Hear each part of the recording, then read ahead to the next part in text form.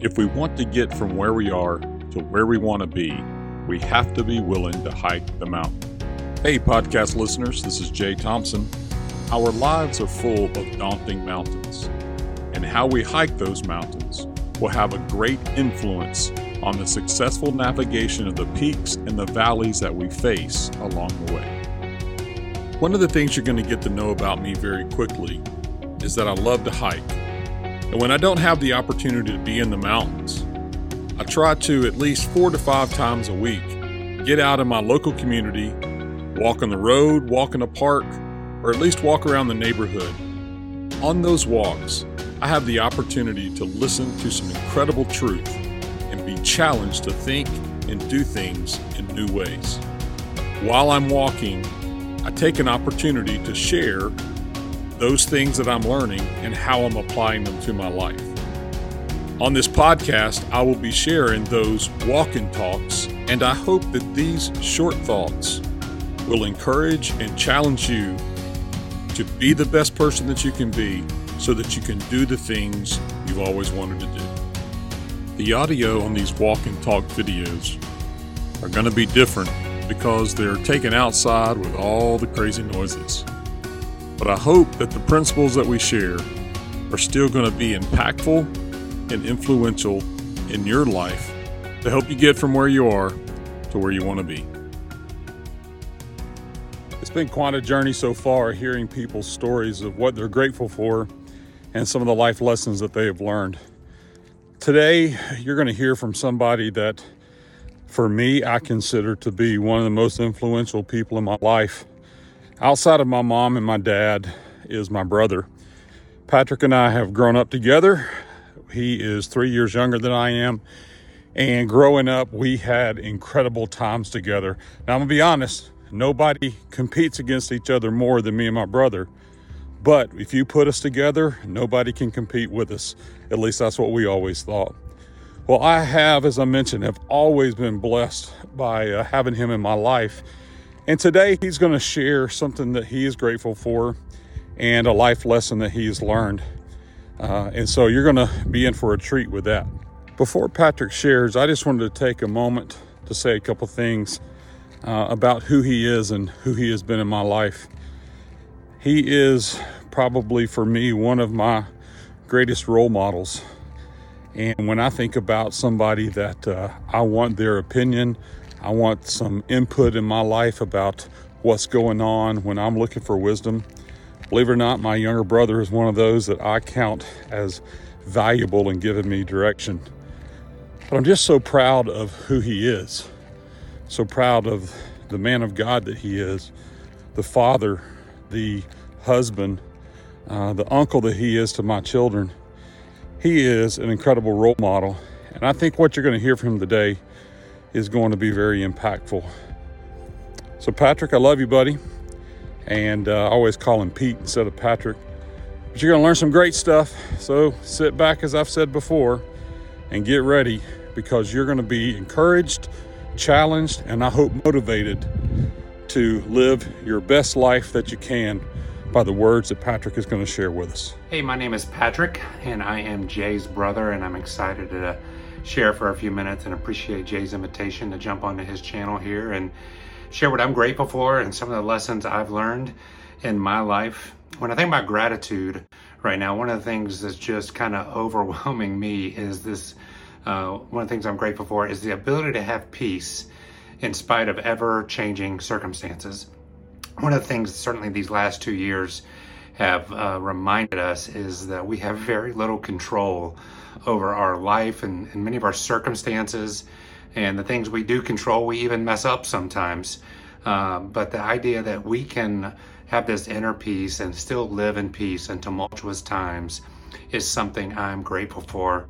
And it really ties into something that I would say that has been a life lesson of mine. And if I'm going to share kind of one word or one concept that has been very meaningful to me and beneficial in my life over the last season, is this idea of trying to live in humility.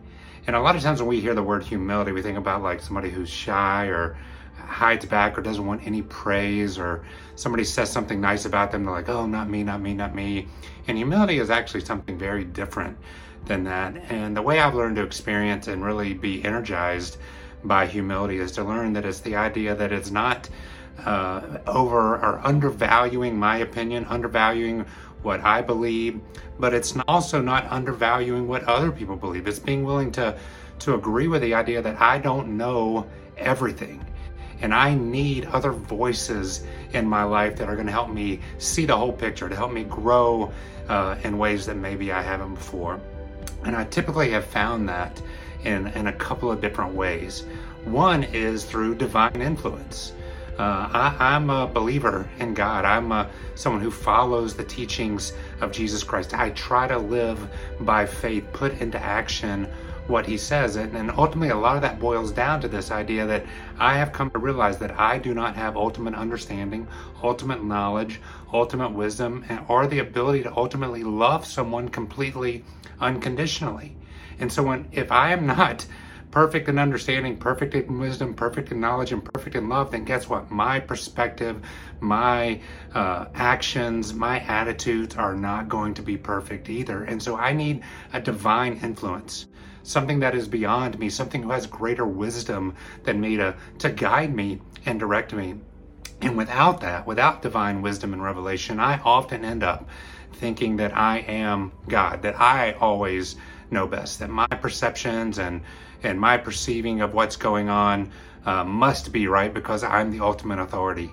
And humility reminds me, especially when we think about connecting with divinity, with a divine source of knowledge, a God who created us, is that there is a God and I am not it. And it reminds me that I need to look beyond myself for truth. But the second way that I have found humility to be able to play out in my life is not just through a divine relationship, but it's through diverse relationships. I live in a city, you see it here behind me, New York City, the most diverse city in the United States, and many would argue even in the world. There are thousands of languages, or people here from different groups, hundreds of different languages spoken. There are people from every socioeconomic background represented here. There are people from every political persuasion, every spiritual background you can imagine here. And it's very easy in a place like this to try to act like, well, I'm right, everybody else is wrong. And when you live that way, you end up creating enemies and creating distance between people instead of creating camaraderie and companionship. And what I've found when I go out and actively seek diverse voices in my life, voices that don't agree with me spiritually, politically, voices that come from a different ethnic background than me, a different economic background than me, voices that are a different color and live by a different creed than me, then guess what? I am beginning to broaden my understanding. I can start to see why certain people believe a way and I still believe the way that I do. Diverse influence in my life helps me remind that I have not experienced everything in this life. Just like divine reminds me I don't know everything, diverse reminds me I've not experienced everything. And I found when I stop living by humility, it usually causes my life to end up in a couple of places. One is in isolation, right? I ended up by myself. I can't find anybody that I can connect with or that thinks exactly like me, so I end up isolated. And there's a great lesson. Isolation leads to death. Like if you isolate yourself from everything else, it will lead to death. Isolate yourself from food, water, friendship, people, it will lead to death. We are not designed to live alone. And when I live not in humility, separating myself from the divine influences and the diverse influences, I'll isolate. But the other thing, and that's where I think we're more tempted to do, is we insulate ourselves. When we stop living as humble people, we insulate ourselves, which means we only surround ourselves with people that think like us, act like us, look like us, and experience the world like us. And we create this barrier between us and the rest of the world. And while this might not lead to death, it certainly doesn't lead to prosperity. Prosperity in relationships, prosperity in knowledge and understanding. And I wouldn't say that leads to death, but it can often lead to destruction in our lives because we stop seeing blind spots. We stop being able to have a broader perspective because we aren't allowing diverse words to come into our life and diverse thoughts come into our life. Does it mean I have to believe everything everybody says? No. I don't. But it doesn't mean that I can't find wisdom in having diversity in my life. So my challenge for you is to live humbly by inviting a divine influence and a diverse influence into your life. Hope you guys have a great day. What a great word. What a great challenge for the moment that we find ourselves in today.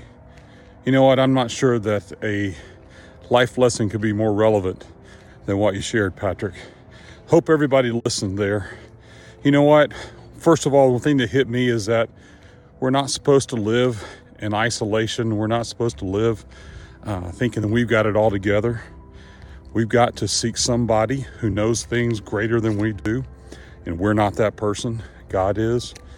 So wherever you may find yourself, wherever you may see some shortcomings when it comes to connecting with people and finding value in others and, finding common ground, I hope that you're going to take the words that Patrick shared to heart. And you know what? Maybe we can find that, if we take time, we can really just all get along.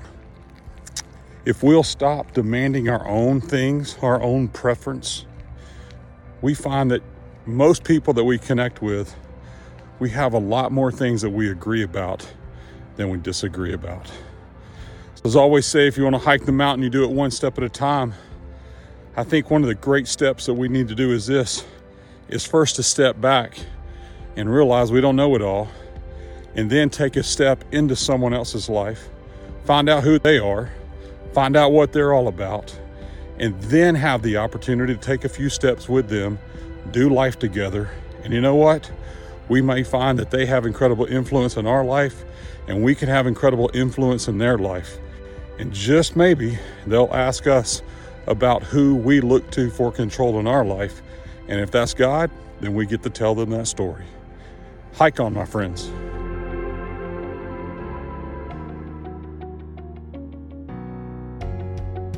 I want to say thanks for joining us on this podcast. I hope that you'll take time to share it and to subscribe to it.